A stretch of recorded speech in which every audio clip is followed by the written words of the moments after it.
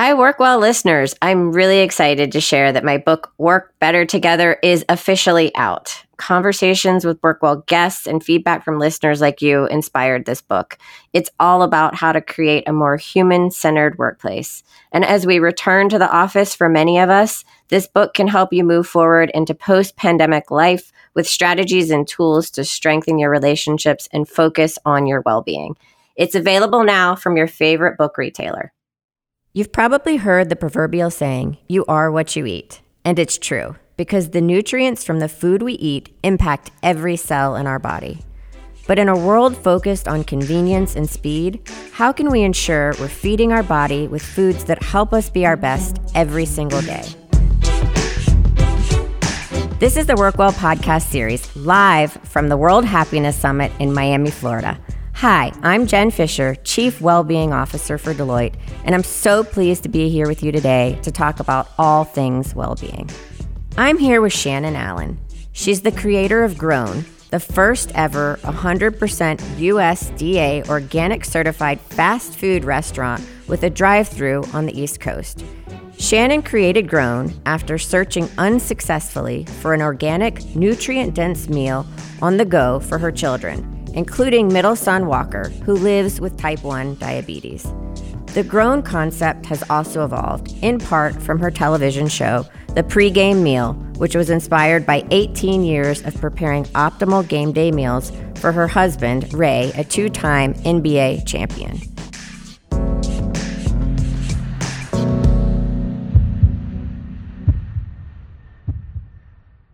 Shannon, welcome to the show. Well, thanks for having me, Jen. Absolutely. So I want to learn about you. Tell us who you are, where you grew up, all that good stuff, and then how you became passionate about food. Oh my gosh. Where do I start? My name's Shannon Allen. I'm from Middletown, Connecticut, which is right in the middle of the state. Oldest of three girls. My mom owned and operated the #1 independently owned real estate company in Central Connecticut. Black woman, total barracuda. Pretty amazing, actually, her story. And my dad was a school teacher for years and grew an organic garden in our backyard, was a woodworker, restored old boats, kind of a jack of all trades, master at nothing, but truly, really like an artistic soul. And I grew up a singer and an actress. I went to Northeastern University. I was in a girl group on Motown Records. Wow. Did a ton of TV and film stuff. I was even the owner of the Pink Dog on Blue's Clues. And some way along the way in my journey, I met and fell in love with my husband, Ray, who is arguably the greatest three-point shooter in NBA history. Who's arguing? He is. I was going to say, arguing for who? We're there. You're not going to argue with me, right, Jen? No, not at all. Fighting words. I agree with you. We're in agreement. And so I learned very quickly that food was essential to get him to his next athletic performance. And I, being kind of the star in my household and didn't know anything about food, I could like make a mean tuna fish sandwich and boil an awesome cup of hot tea, but that was about it. I went to the experts. So I became like his mom's sous chef, and I learned all the family recipes, and then I'd go back to my dad and my mom and my grandmother and my aunties and beg them to teach me about this incredible expression of love. And that's when I really fell in love with the rocking of the knife. But I didn't become a foodtrepreneur, which is something I never would have chosen for myself. Did you coin that term, or is that like a... I use it a lot. Okay. So I must have heard it from somewhere. I'm pretty good about giving credit where credit is due. I like saying it because it definitely makes sense. Yeah. But I had no desire to be a foodtrepreneur. Certainly, I definitely worked as a waitress in between music and acting gigs. And it's a very ungratifying work, certainly, and not glamorous at all, but necessary work, essential work, right? We've learned in the past couple of years. But when our middle child, Walker, was diagnosed with type 1 diabetes in 2008, it changed me. It changed the dynamic in our family, and it changed my personal trajectory and set me on this passionate mission to reinvent fast food. And that's what I'm doing now. I love it. So let's talk about organic food and organic fast food and why that's so important for all of us. Well, first of all, I think the most important thing for people to be doing is eating real food. Single ingredient, nutrient dense foods, right? I mean, we've been kind of conditioned to believe that things in shiny packages are food, and they're really food-like substances. Real food, single ingredient foods, real fast food are things like a banana. You peel it and eat it. An orange. Things that your great grandmother would recognize as food. Broccoli. a cucumber. Strawberries. Yeah. My favorite fast food. Totally. A handful of rice. Yeah. A boneless, skinless chicken breast.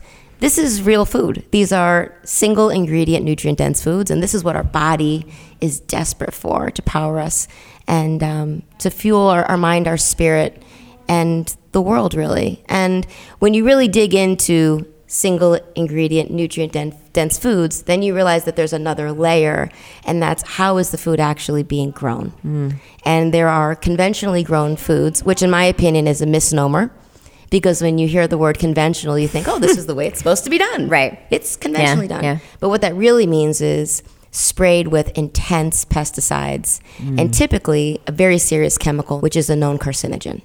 On the other side of the table are organic foods. And organic foods are grown the way Mother Nature intended, which is lots of sunlight, loving hands, and water. And those foods are the ones that are really amazing for you. They're amazing for your cell health, for your mental health, for your physical health and well-being, and for the planet. Yeah. Because we're not over-irradiating our soil and contributing to greenhouse gases and, staring down the mother of all messes, which is what we're staring with our planet right now. Yeah. So those are kinds of the differences in a very, easy way to explain to everyone to understand. But that's big stuff. I mean, it's important. It is for me. I'm a mother of 5, and I have a child with a serious medical condition. He's living with an autoimmune disease and absolutely thriving. But a lot of that has to do with, A, we're very fortunate to have access to doctors in the U.S. B, we have access to insulin, which most people do not. We have insurance, which most people do not. And I have the ability to afford to buy him organic foods. And I have the time to cook him those foods. So these are all luxuries that most people don't have. And I'm hyper aware of that. And how is it, I guess, changing the way that you eat or prepare food? How has it affected your other children? Like, what's that like in the family? Well, fortunately, I've kind of always eaten this way. Okay. Before I became a mom, I really decided that I wanted to run an organic kitchen. And mostly a gluten-free kitchen as well. So they're used to it. Yeah. And I grew up on this kind of food. Yeah. I mean, my mom and dad were hippies. My dad had a huge garden in our backyard, and he grew tomatoes and peppers and onions and corn and mushrooms and the whole bit. And my parents never bought marinara sauce. If my dad was going to make bolognese or stumbrado or some kind of a really cool stew, or shepherd's pie or something, he'd say, Shan, go in the basement and get me a jar of tomatoes, which most people did. Right. They canned and jarred their own stuff. So this was definitely a part of my DNA. And my ancestral DNA. My mom's families were all farmers, Cape Verdeans from Massachusetts. And so it feels good to eat like that. Yeah. That fills my soul. But have your kids ever said, well, my friends get to eat whatever, junk food, and I don't? Well, my kids get to eat junk food. Okay. I mean, I'm a real mom. Well, I'm thinking to myself, okay, how does she get around this with her kids? Okay, so you don't. Good.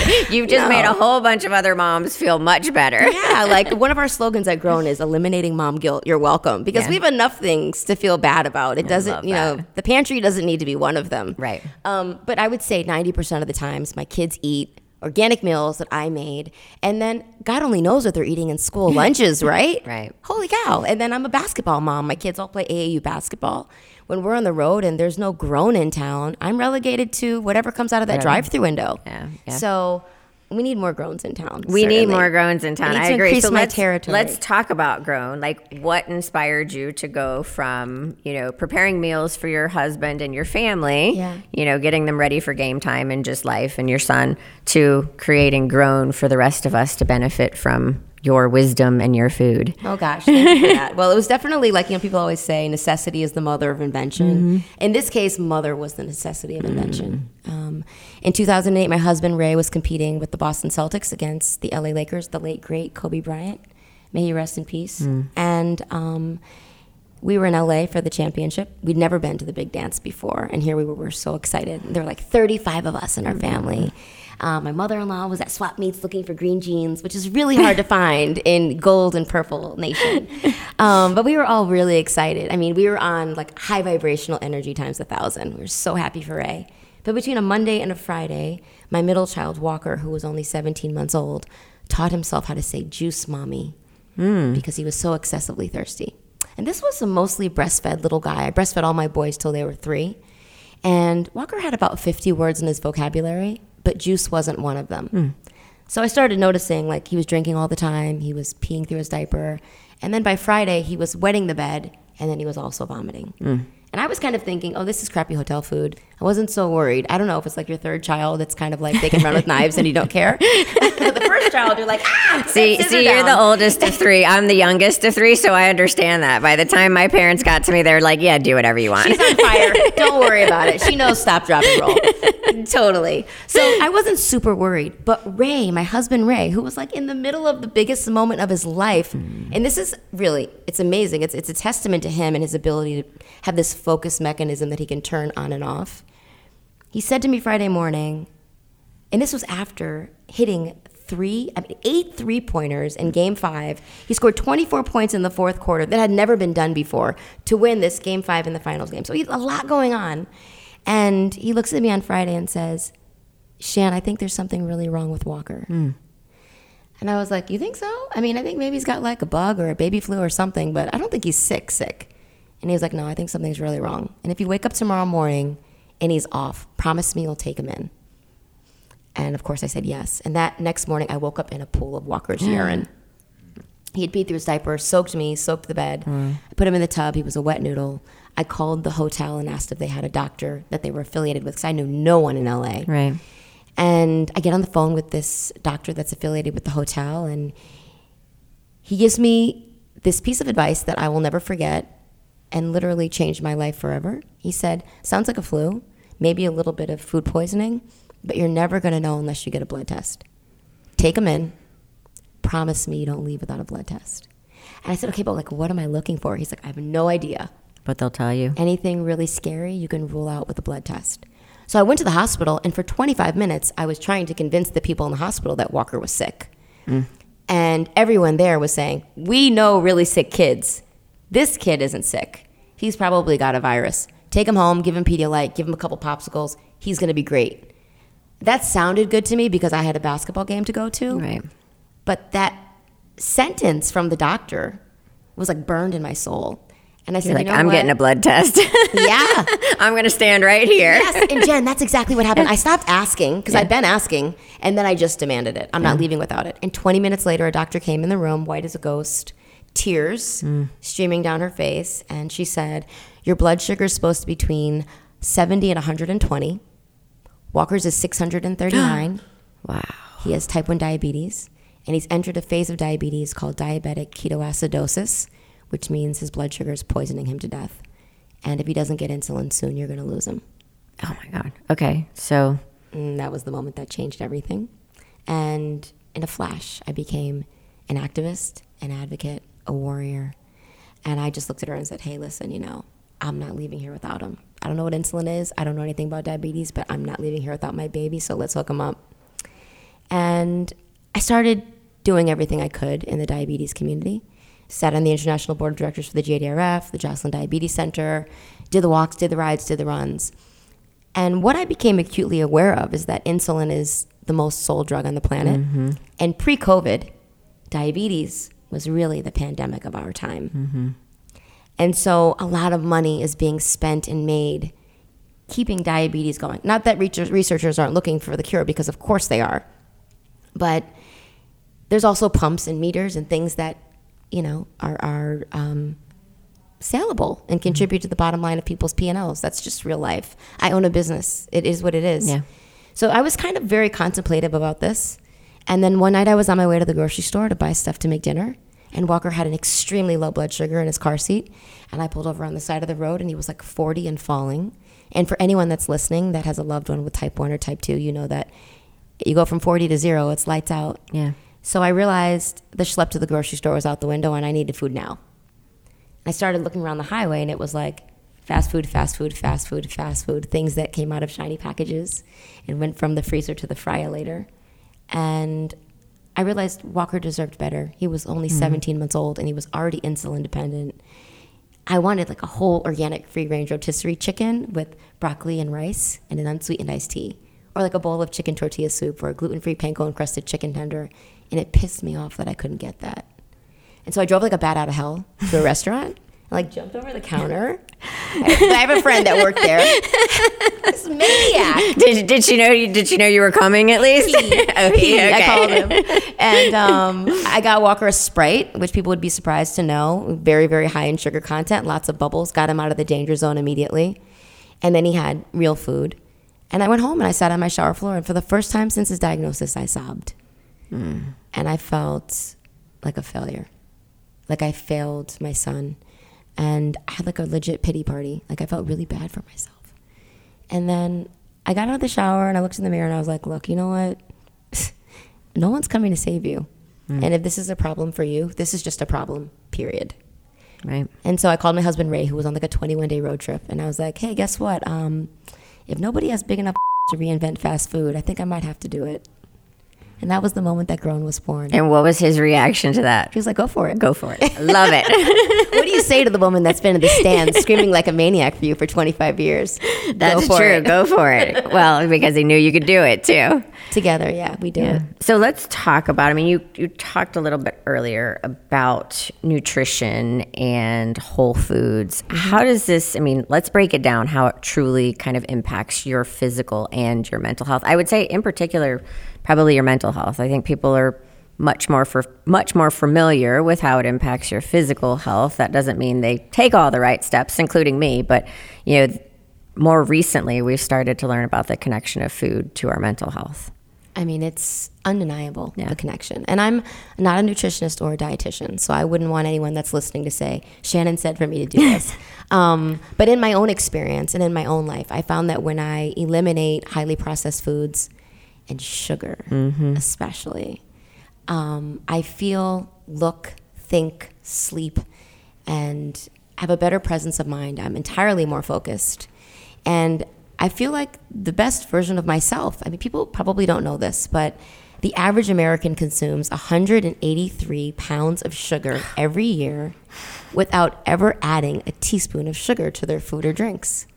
Sugar's in everything. It's in everything. It's in everything. And people are like wondering why we look and feel different than folks did 50 and 60 years ago. It's because of the enormous sugar content in bread, pasta, rice, sauces. And we're all unknowingly addicted to it.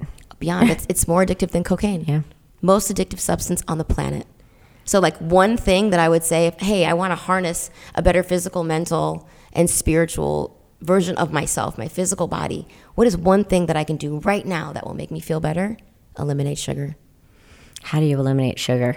I do it. Okay, so tell us what that looks like. Well, I don't drink any soda. I drink sparkling water or water. I drink coffee with no sugar.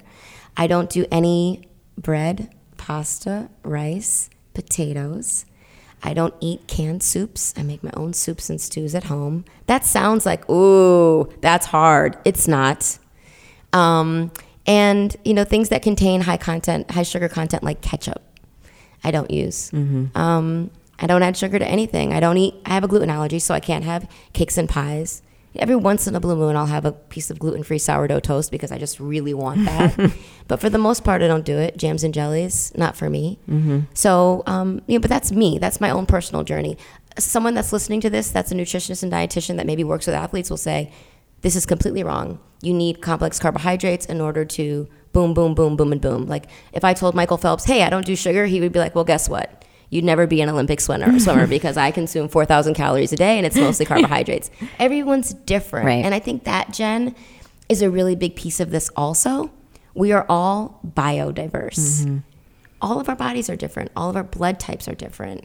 Our ancestral DNA is different. Our epigenetics are different. We are all have a completely unique physical makeup. And it's really important to listen to that. We all have different allergies. And predispositions to things. So it's kind of important to listen to your intuition about what kinds of choices you need to make for your pantry. Yeah, and I think about that too, just about everybody has a kind of a different relationship with food, depending on, you know, like you said, your culture, your upbringing, you know, and also I think especially as women, kind of what we were taught to believe about diets. Yeah. And, you know, what we should eat and shouldn't eat. And, you know, and so I what you're saying really resonates, but also just understanding our own unique relationship with food and how to make that a healthy one. And I think for me, that's why when you ask me questions about what should we do, what shouldn't do, I always go back to real food, single ingredient, nutrient dense foods. And the other thing that I say a lot of times when people ask me is, I don't count calories, I count chemicals. I love that. But there's a lot of chemicals in our food. Right. So then it goes back to point A. You're going to be counting a lot of chemicals. Yeah, if you can't pronounce it, you probably shouldn't eat it. Yeah, I've heard that before. So how does Ray eat? Like, oh my gosh. Does he eat completely different than you? He's a pescatarian. Okay. And he doesn't eat any complex carbohydrates. Really? As an athlete? He's in his playing weight. Wow. He's 46 or 47 years old. I never remember how old we are. Gosh, what does that mean? That's a good thing, actually. Yeah. My mental age is 17 3/4, guys. Don't judge me. But yeah, no, he's a pescatarian. He doesn't do any red meat, chicken, pork, any of the things. And he eats mostly fruits and vegetables, lots of seeds, lots of nuts. And he's got a really meticulous diet still, even as a Hall of Famer, retired, top 75 of all time, guy that could be doing whatever he wants, eating however he wants, laying on the couch with 3 cheeseburgers. Not his life. So did you influence that, or was that something he did on his own? We did it together. Okay. Truly. I mean, when we first fell in love, I was eating chicken tenders, fries every day in a music studio. And he was eating the things that he grew up on. Of course, he was eating real food also. His mom is an amazing, amazing cook and made incredible homespun meals for him. But yeah, he'd eat pancakes with syrup. Like, that was part of his life and a part of our culture. Those are things that we would gravitate towards as people, as Black people. And, now he eats very differently. He doesn't eat any gluten. The only complex carbohydrate that he consumes on a regular basis are sweet potatoes, but that's a vegetable, not a starch. Mm-hmm. And he eats really, really well, and it shows on him. I mean, he has flawless skin.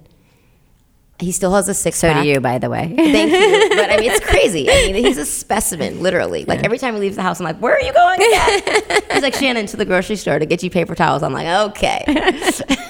But I love what you're saying, too, just because we talk about this so much in the world of well-being is, when you do something together with another person, whether you're partners, whether you're friends, whether you're roommates, whatever the relationship is, it makes it easier. It makes it more fun. You can hold each other accountable. You don't feel like you're doing this alone. It's just a lonely feeling to be like, wow, I'm the only person eating this way, or I'm the only person, I'm eating tuna and lettuce at every meal, guys. Yeah. It really hurts me to see you eating lasagna. Well, that's what's so funny. Like, on my Instagram stories and for the restaurant, I make all of these massive meals for my boys.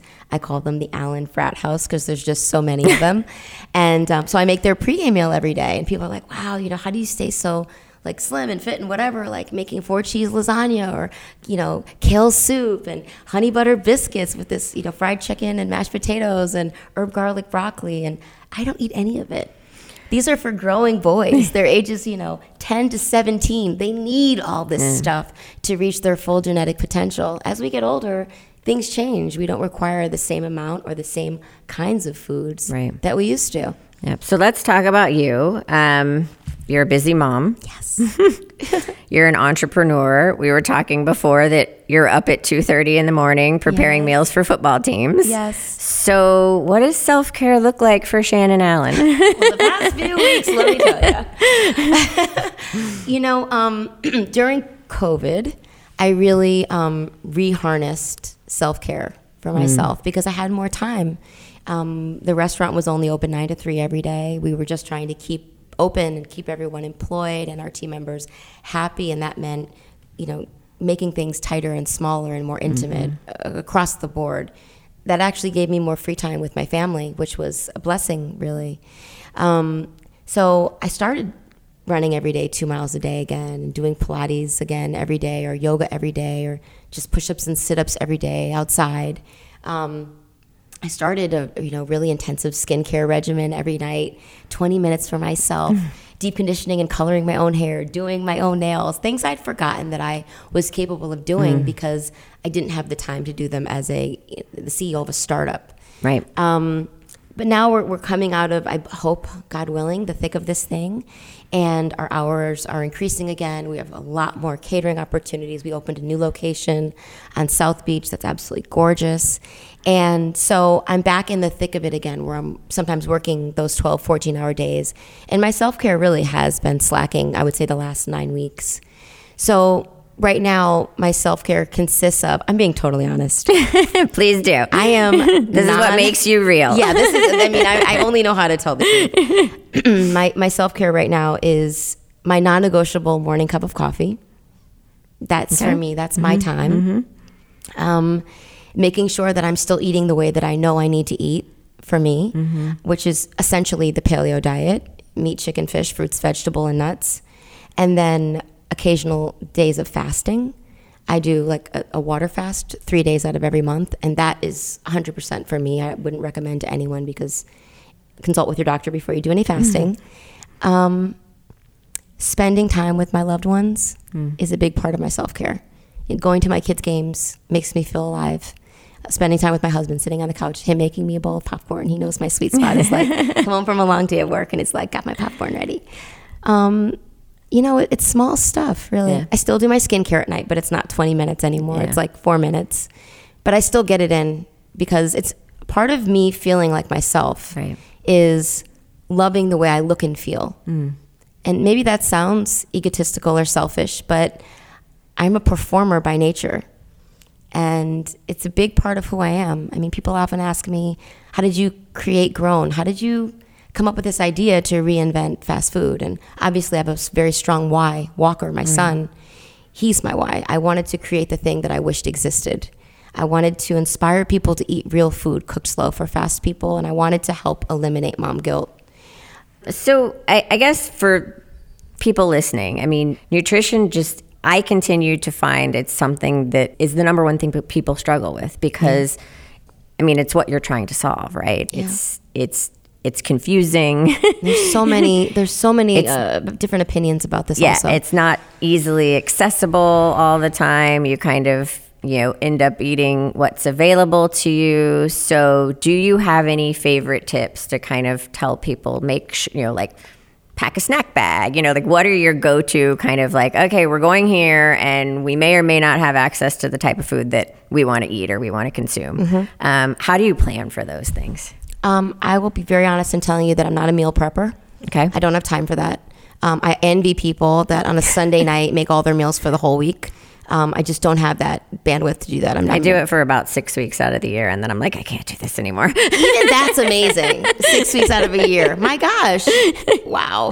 What I tend to do, which is kind of like meal prep, is that I make enough food on any given night so that the next day when the boys come home from school, if they want something hot, there's still a couple leftover chicken breasts or a small portion of a stew that I might have made or a corner of lasagna, so that they don't have to have, takeout or be scrambling for ramen noodles, right? Because I've got stuff in the fridge. But one of my biggest tricks, if this is a trick, and anyone can do this, I mean, at most income levels, with the exception of food deserts where there aren't real grocery stores, I keep a bowl of fruit on the counter. Some bananas, some apples. I have limes and lemons that I put in the fridge for lime and lemon water. Avocado, people don't realize that that's actually a fruit. Maybe some grapes. And when we do that, which is consistently, our kids go for fruit first. They do. Yeah. And people will come to the house and be like, wow, I don't get it. Like, you've got this whole amazing fully stocked pantry, but Walker just ate an orange. I'm like, yeah, he's going to go for the orange first every single time. Yeah, well, it's bright and that's what's out. And actually there's a lot of research that if you put kind of, especially fruit, if you put it accessible, people will go for that, and they won't necessarily go for the junk food that is available 3 feet behind it. Totally. So we've got fruit on the counter, and then over by like my stove area, I have these little containers, and those all have nuts in them. So it's kind of like if you go to a hotel, like an overnight stay place, and they have like a continental breakfast downstairs, and you can like press a button and like peanuts come out. So we've got cashews and chocolate covered raisins and pecans and almonds. So you just make it visible and accessible. Totally. Yeah. And then when they say, Mom, we want a snack, I'll do something like homemade nachos with guacamole, right? Like, people don't realize how good something like guacamole nachos actually I'm really getting is hungry for you. right now. I'm sorry, let's stop talking about No, food, Jen. keep going. My mouth is watering. But yeah, it's one of those things where yes, we can just have a bag of chips, but I could also make you quesadillas really quick, or a grilled cheese sandwich with tomato soup. I mean, this stuff takes 3 minutes. So the other thing I would say is for parents, if parents have questions about how do you get your kids to eat broccoli and things like that, I don't have all the answers, but something that's worked in our house is that my kids all cook. And when I'm cooking, they want to be involved in the cooking experience. Even if it's something simple it's a family event. Yeah, when I'm in the kitchen, which is like my domain, right? I've got my music, I've got Sade going, or Bossa Nova, I've got candles lit, and I'm just like setting the mood for to start cooking. My 2 littles will run in and be like, "Mom, don't start without us." And they want to cut the broccoli, they want to smash the garlic, they want to break the spaghetti in half, and even simple things like cinnamon rolls. It takes 3 minutes to do that with them, but when those cinnamon rolls come out of the oven, they feel like Zach the Baker. Love right? it. And it's really unusual for someone to not want to eat what they prepared. Yeah. So I love that. So what do you think? Are they going to get involved in the business? What's the future of Grown? It's interesting. I mean, I definitely, my 10-year-old is like, Mom, he said to me the other day, this is crazy. His name's Weston. He's so smart. He plays this game sometimes where he wants to talk about what are the world's most recognizable brands, which what 10-year-old wants to talk about the world's most recognizable brands? It's wild. And he said to me one day, Mom, that's like $1 billion company, right? And I'm like, absolutely. He's like, how many locations do they have? 11,427. Really? That many, Mom? Yeah, they're all over the globe, Weston. They're in airports and hospitals and college campuses. They're just about everywhere. And he's like, do you think is the most recognizable fast food restaurant in the country? 100% yes. Hands down. And he goes, well, Mom, if is all over the globe and they're a multi-billion-dollar business, Grown is next. Because you're actually doing something great for people. I love it. And this is why I get up at 2:30 in the morning, Jen. And I can't, that's the final word. I can't even ask you anything else after that. Mic drop. Thank you, Weston.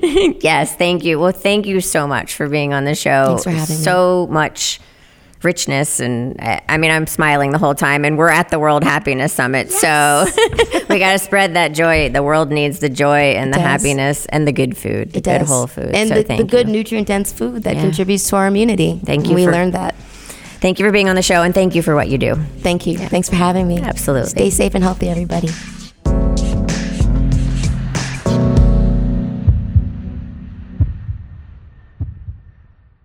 I'm so grateful Shannon could be with us today to talk about food and nutrition. Thank you to our producers, Rivet 360, and our listeners. You can find the Work Well podcast series on Deloitte.com, or you can visit various podcatchers using the keyword Work Well, all one word, to hear more. And if you like the show, don't forget to subscribe so you get all of our future episodes. If you have a topic you'd like to hear on the Work Well podcast series, or maybe a story you would like to share, please reach out to me on LinkedIn. My profile is under the name Jen Fisher, or on Twitter at JenFish23. We're always open to your recommendations and feedback. And of course, if you like what you hear, please share, post, and like this podcast. Thank you, and be well.